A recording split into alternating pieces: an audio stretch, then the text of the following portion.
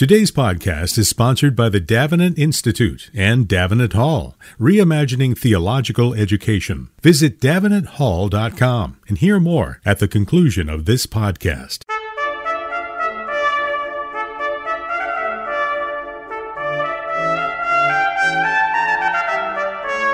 This is Theology on the Go, a brief interview about an eternal truth. But you see that shift towards what one theologian called the passion for truth to the passion for souls. Now that, I think, is going to have deleterious consequences in the 19th century. Hello and welcome to Theology on the Go. I'm Jonathan Master, joined as always by my friend and co-host, James Dolezal. James, how are you today? I know you've been looking forward to this conversation, and your family this is the one maybe podcast that we do that they'll listen to. Yes, that's it. My wife will listen to this one, and so will my father, who have both read through the volumes so far. Today we talk about the fifth, and I'm thrilled and excited with the author and the book that we're talking about. Right. So our guest then is the one and only Nick Needham, who has just finished volume 5 of 2,000 Years of Christ's Power. It is about to be published, about to appear. You can pre-order it on Amazon right now. But volume 5 deals with the subtitle is The Age of Enlightenment and Awakening. So essentially it's the 18th century. Nick, thanks for joining us today to talk about this. It's my pleasure, my pleasure. So, Nick, I wanted to begin with our own, at least from an American point of view, perspective on the 18th century, which has a lot to do with the American Revolution and from a religious perspective with the Great Awakening. And you deal with the Great Awakening and to some extent with the American Revolution. But one of the things that your book shows us is that there was a lot more going on than that. So how did you look at this century and determine what to include and what to exclude? Because you include some things that I was almost completely unfamiliar with. Well, I pursued the same strategy really as I've been following at least since volume 3 and the Reformation, which is I break things down by theme. So I always want to look at the Reformed tradition, the Lutheran tradition, Eastern Orthodoxy, and Roman Catholicism. And then in a geographical sense, I always feel some kind of strange obligation to look at England and Scotland. I don't know why that is, but so there are separate treatments of England and Scotland. And then when you get into the 18th century, I felt there's no way of avoiding giving a separate geographical treatment of America. So for the first time that happens. So that means it breaks down into 7 rather chunky chapters looking at those things. And I discovered things, too, that I hadn't been aware of before, particularly when I was looking at the areas outside my own immediate familiarity, particularly Roman Catholicism and Orthodoxy. Maybe we could go to that. Orthodoxy is treated near the end of the volume, but not feeling compelled to take it in order. What surprised you? What is going on in, like, say, Russian Orthodoxy in the 18th century? Because for those of us in sort of the Anglo-American world, that is a faraway land, almost non-existent in any kind of past imagination. And so, what should we be aware of that's going on? Do they have something analogous to our Great Awakening? Is there anything so dramatic going on in Orthodoxy at that time? There is something analogous to the Great Awakening in Greece. There's a figure called Cosmas of Aetolia, who, when you look at his life and work, he's essentially the John Wesley of Eastern Orthodoxy. So he's preaching loosely throughout what we know as Greece. Thousands upon thousands of people are flocking to hear his sermons. And not only does he do that, but afterwards he then organizes converts into small groups so that they can continue to meet and continue to nurture the flame that he awakened in their hearts by his preaching.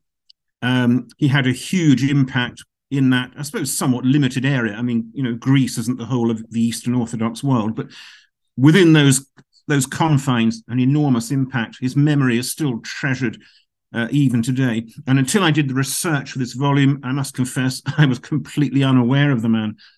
But he certainly is extremely impressive.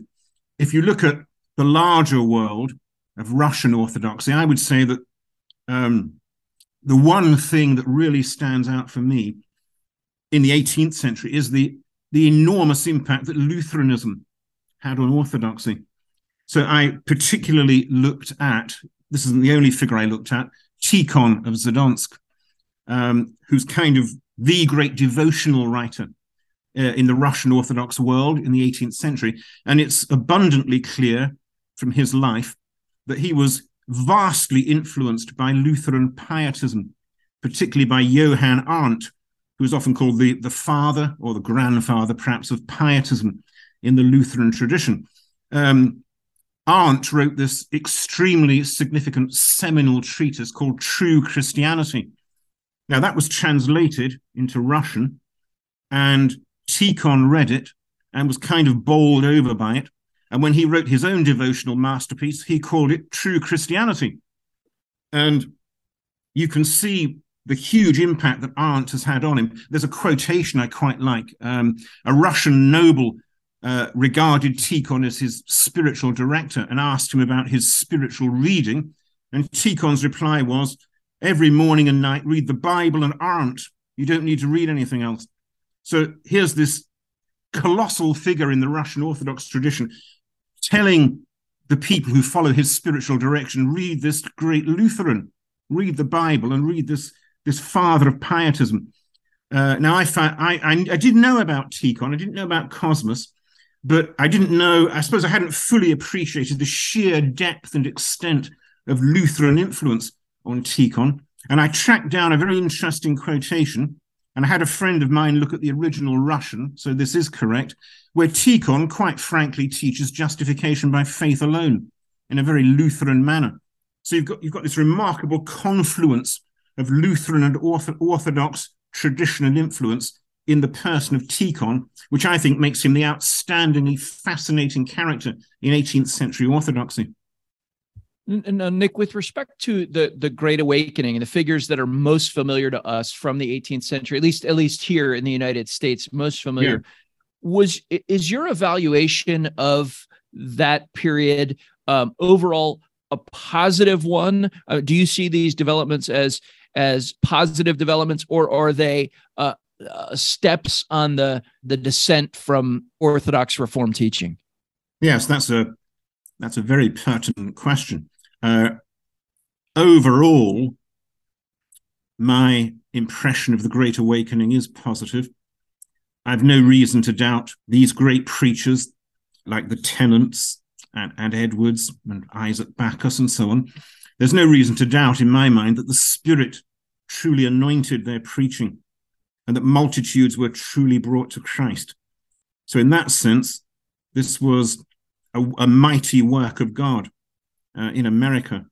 I do have one kind of, I suppose it is a serious reservation, which is that for some of the leading thinkers of the awakening, their interpretation of what was going on all around them led them to the conclusion, which I think is very wrong. Now, I might be opening myself up here to a counter critique, so I mean, feel free to come back at me, but it led them to think, and I'm citing Jonathan Edwards here, the purpose of church gatherings is the conversion of sinners.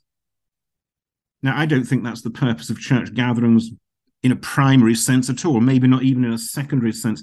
I think the purpose of church gatherings is to worship the triune God. But you see that shift towards what one theologian called the passion for truth to the passion for souls. Now that, I think, is going to have deleterious consequences in the 19th century. Nick, you also, in discussing some of the awakeners, as you call them, also give some fairly straightforward assessment of their character beyond their notoriety in preaching and their manifest instrumentality in leading many to Christ. Maybe to say, you also do lift up the hem of the garment and look at the feet of clay of some of these men. What are things that readers should be aware of, even just with regard, we tend to be a little hagiographic, I think, particularly Jonathan and I lived many years in Pennsylvania. I lived 5 minutes away from the Tennant House. I mean, this was for Presbyterians, this was almost pilgrimage level, importance. But what should we make of the Awakeners as men more comprehensively? Well, as individuals, they were a very multifarious bunch with all kinds of strengths and weaknesses. I think the two, if I can take it a little bit more generically, the two things that really stood out for me, first of all, was the tremendous tendency within awakened religion in America, this is Presbyterian and everything, towards splits and schisms. The awakening was not a force for unity. It was a force that divided churches, divided congregations, divided entire traditions. And I hadn't fully appreciated the extent to which that was the case. And in some American states, it even precipitated a rather barbaric persecution of dissenters. America is not yet the land of liberty and toleration. I'm a Baptist, and many of my Baptist forefathers were very grievously persecuted by Congregationalists in New England for their Baptistic stance. The feet of clay that are most obviously exposed, and lots of people are doing it today, is the attitude that many of the Awakeners took towards black slavery, because many of them either owned slaves or they weren't particularly bothered by the institution.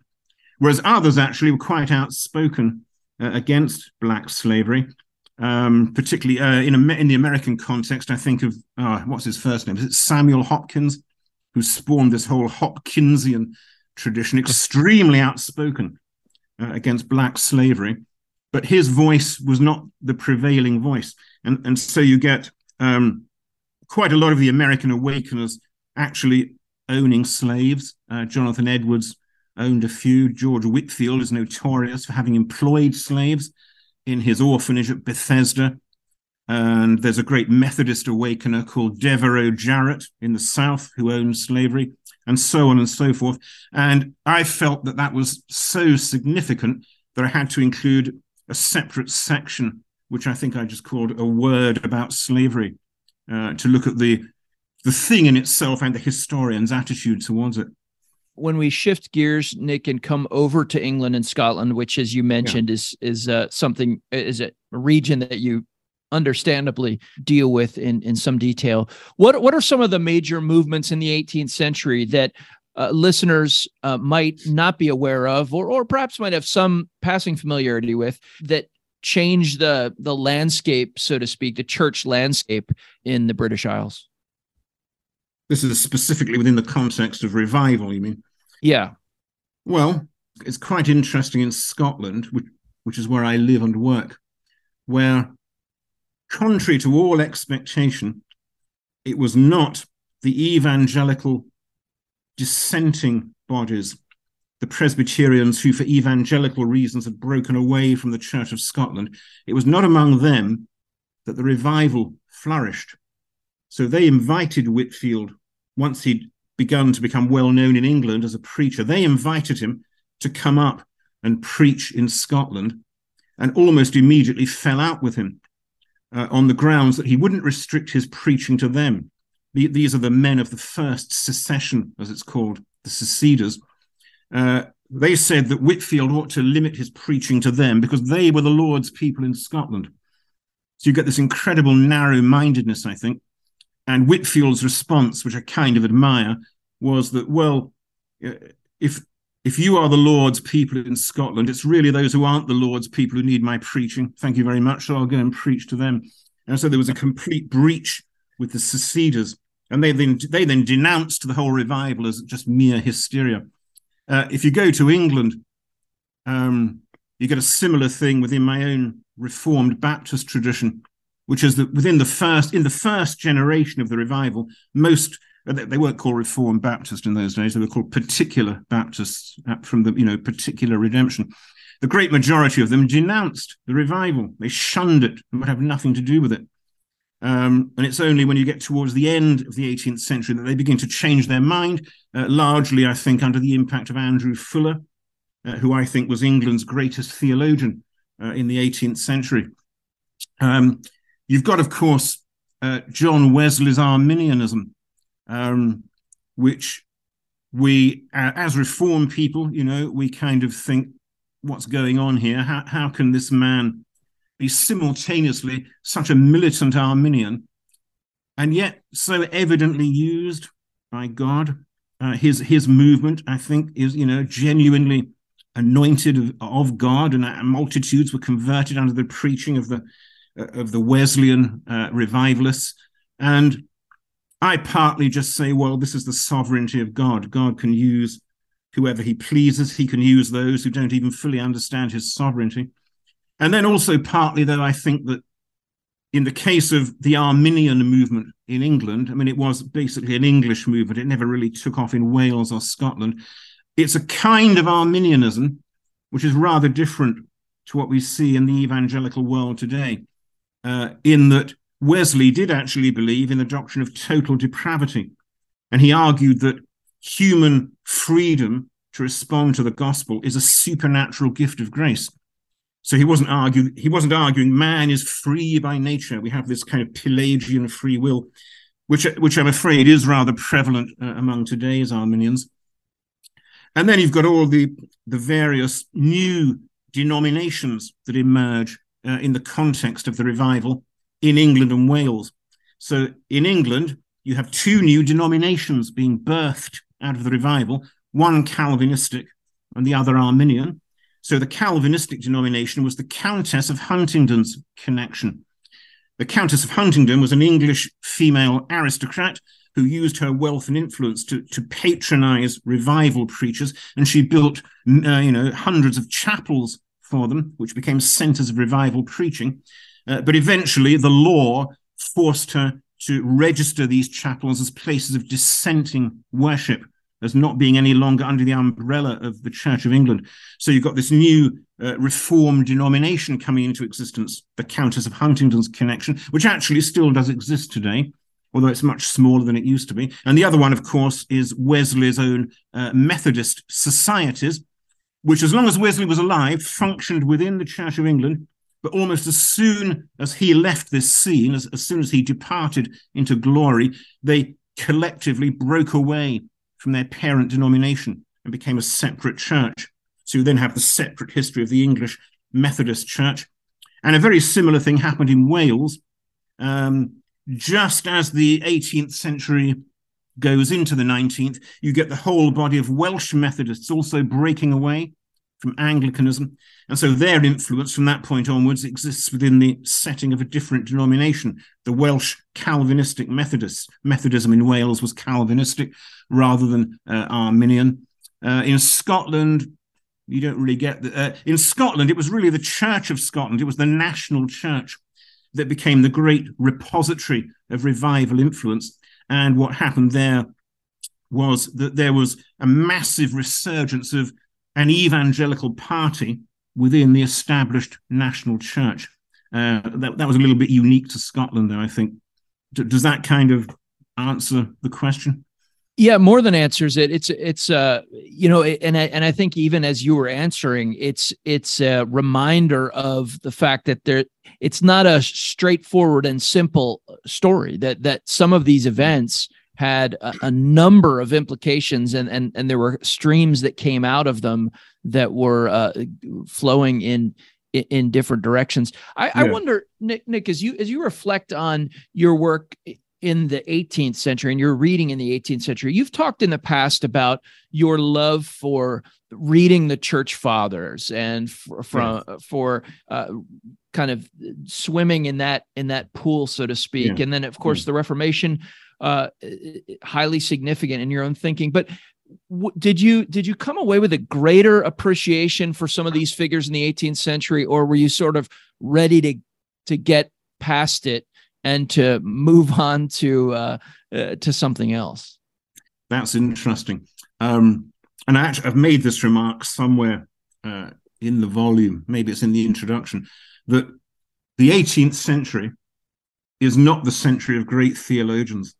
I can only really think of 3 theologians who I would regard as genuinely, in any sense, great in the 18th century. That's your own Jonathan Edwards, of course. He has to be one of them. And then in England, we've got Andrew Fuller and John Gill, who, interestingly, were both Reformed Baptists. So for some reason, it was the Reformed Baptists in England who rose to the challenge of producing great theology. But it's not a century of great theologians. And in that respect, it's so very different from the 17th century and from the 16th century and from the age of the early church fathers. Now, I can't account for this. I don't know why you seem to have this dearth of theologians of stature in the context of the evangelical revival, the Great Awakening. But my impression is that, well, that's just what happened for some reason. And then when you get into the 19th century, suddenly everything changes.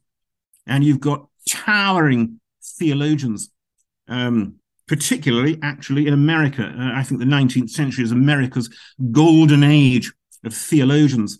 And again, why should that happen? I don't know. The Spirit blows wherever it listeth, or something like that. But yeah, the 18th century, not a great theological century. The 19th century, absolutely bursting with theological life. And the story, especially of the 18th century, is a story of great activity, missions as well. Is this sort of the modern mission approach to missions gets a second wind, or does it? How does that factor into your account?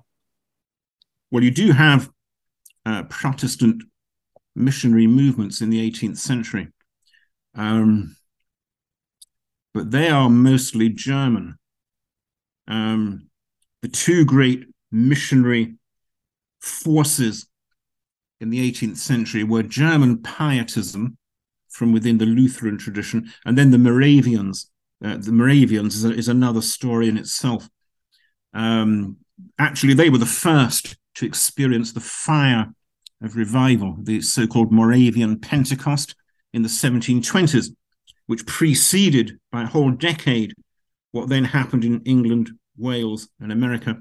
And out of that Moravian revival was birthed a literally worldwide missionary movement. So you do have missionary movement going on in the 18th century, but it's largely German in inspiration.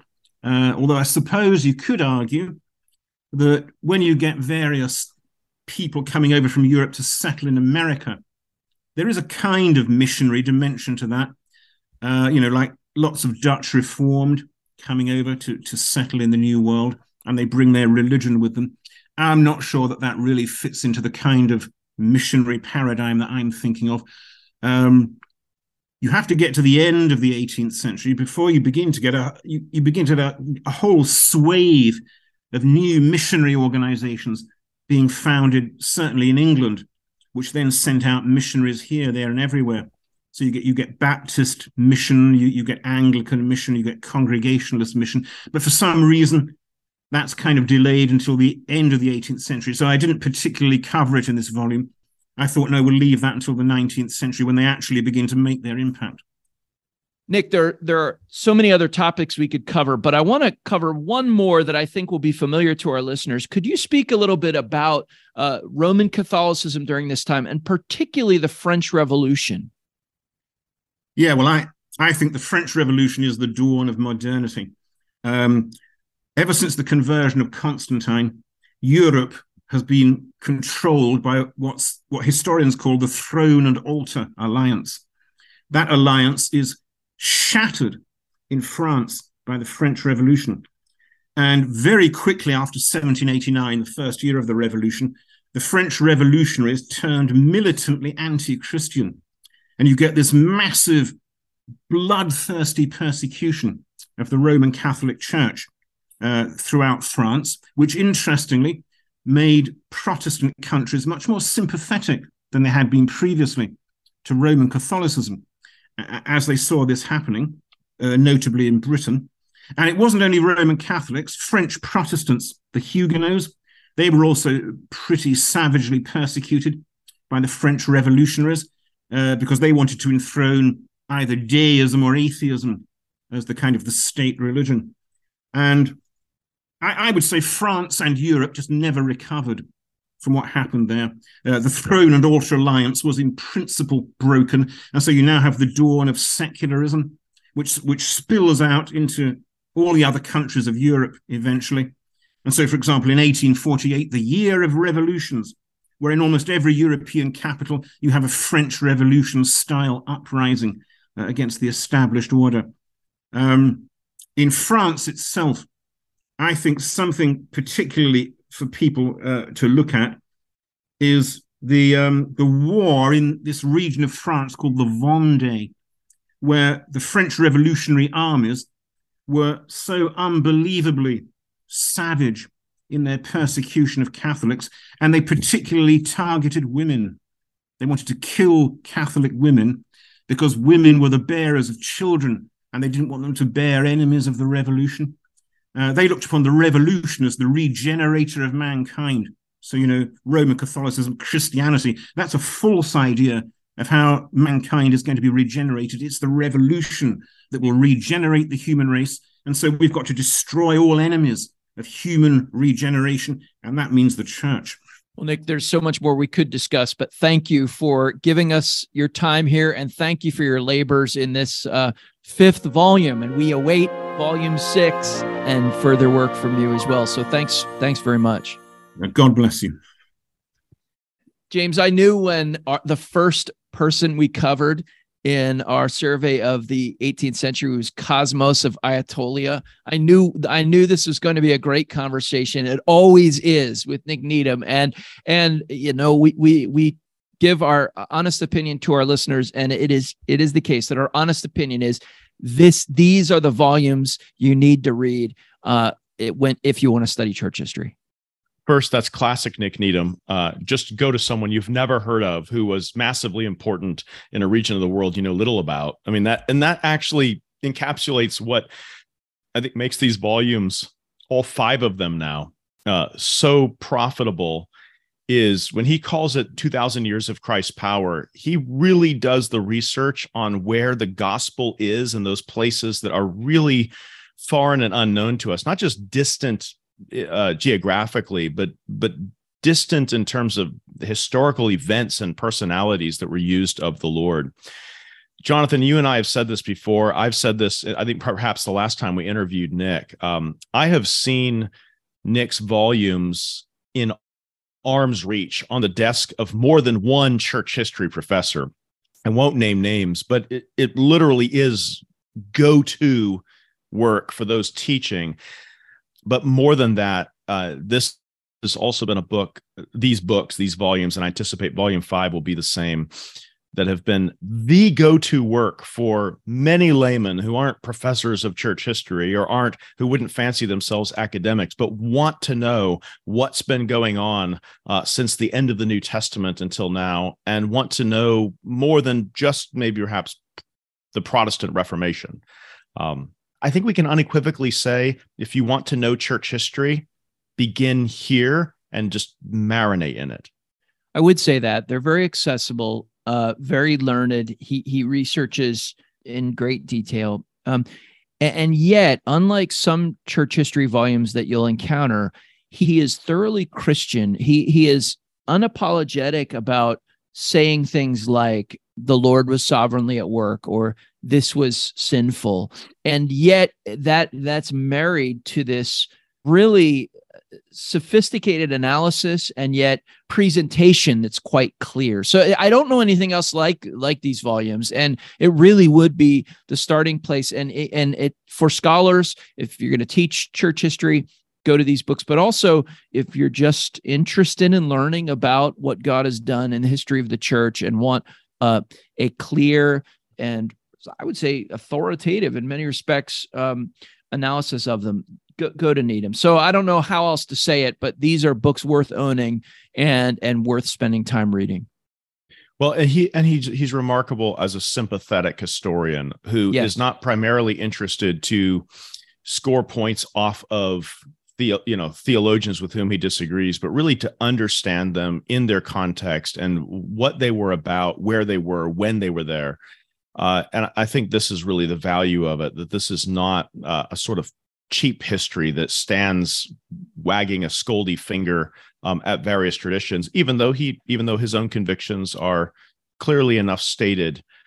There's also a dispassionate and winsome kind of scholarship that just runs through the volume. Perhaps you even picked up vibes of that in the conversation we had with Nick. Yeah, it's absolutely right. And so if you're interested in entering to potentially win a copy of 2,000 Years of Christ's Power, Volume 5, you can go to placefortruth.org and click on the Theology on the Go link. There's a space there for you to enter your information. We have a couple of copies to give away, but I would also just commend our listeners to go out and purchase this volume. And if you haven't read any Needham up to this point, start in Volume 1 and work your way up to Volume 5. It'll be worth your while to do so. For listeners, we are grateful for you. We love hearing from you. We enjoy getting your suggestions and feedback. Please keep sending that. If you're able to rate and review the podcast, wherever it is that you download it, please do that as well and pass it along to others. If you're able to donate to the Alliance of Confessing Evangelicals, you can do that at alliancenet.org or placefortruth.org. And from James and I to all our listeners, thank you for listening to Theology on the Go, a brief interview about an eternal truth.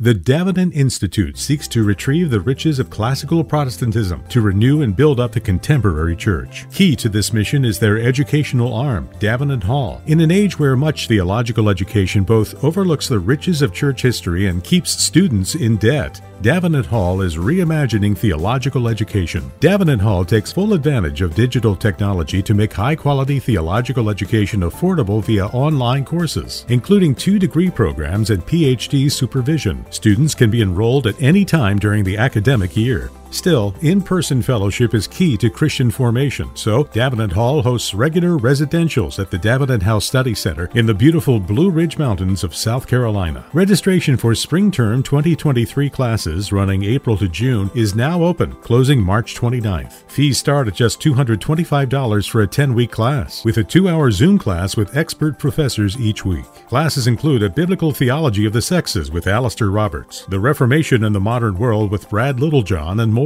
Visit davenanthall.com to find out more, and davenantinstitute.org for an even broader perspective. davenanthall.com.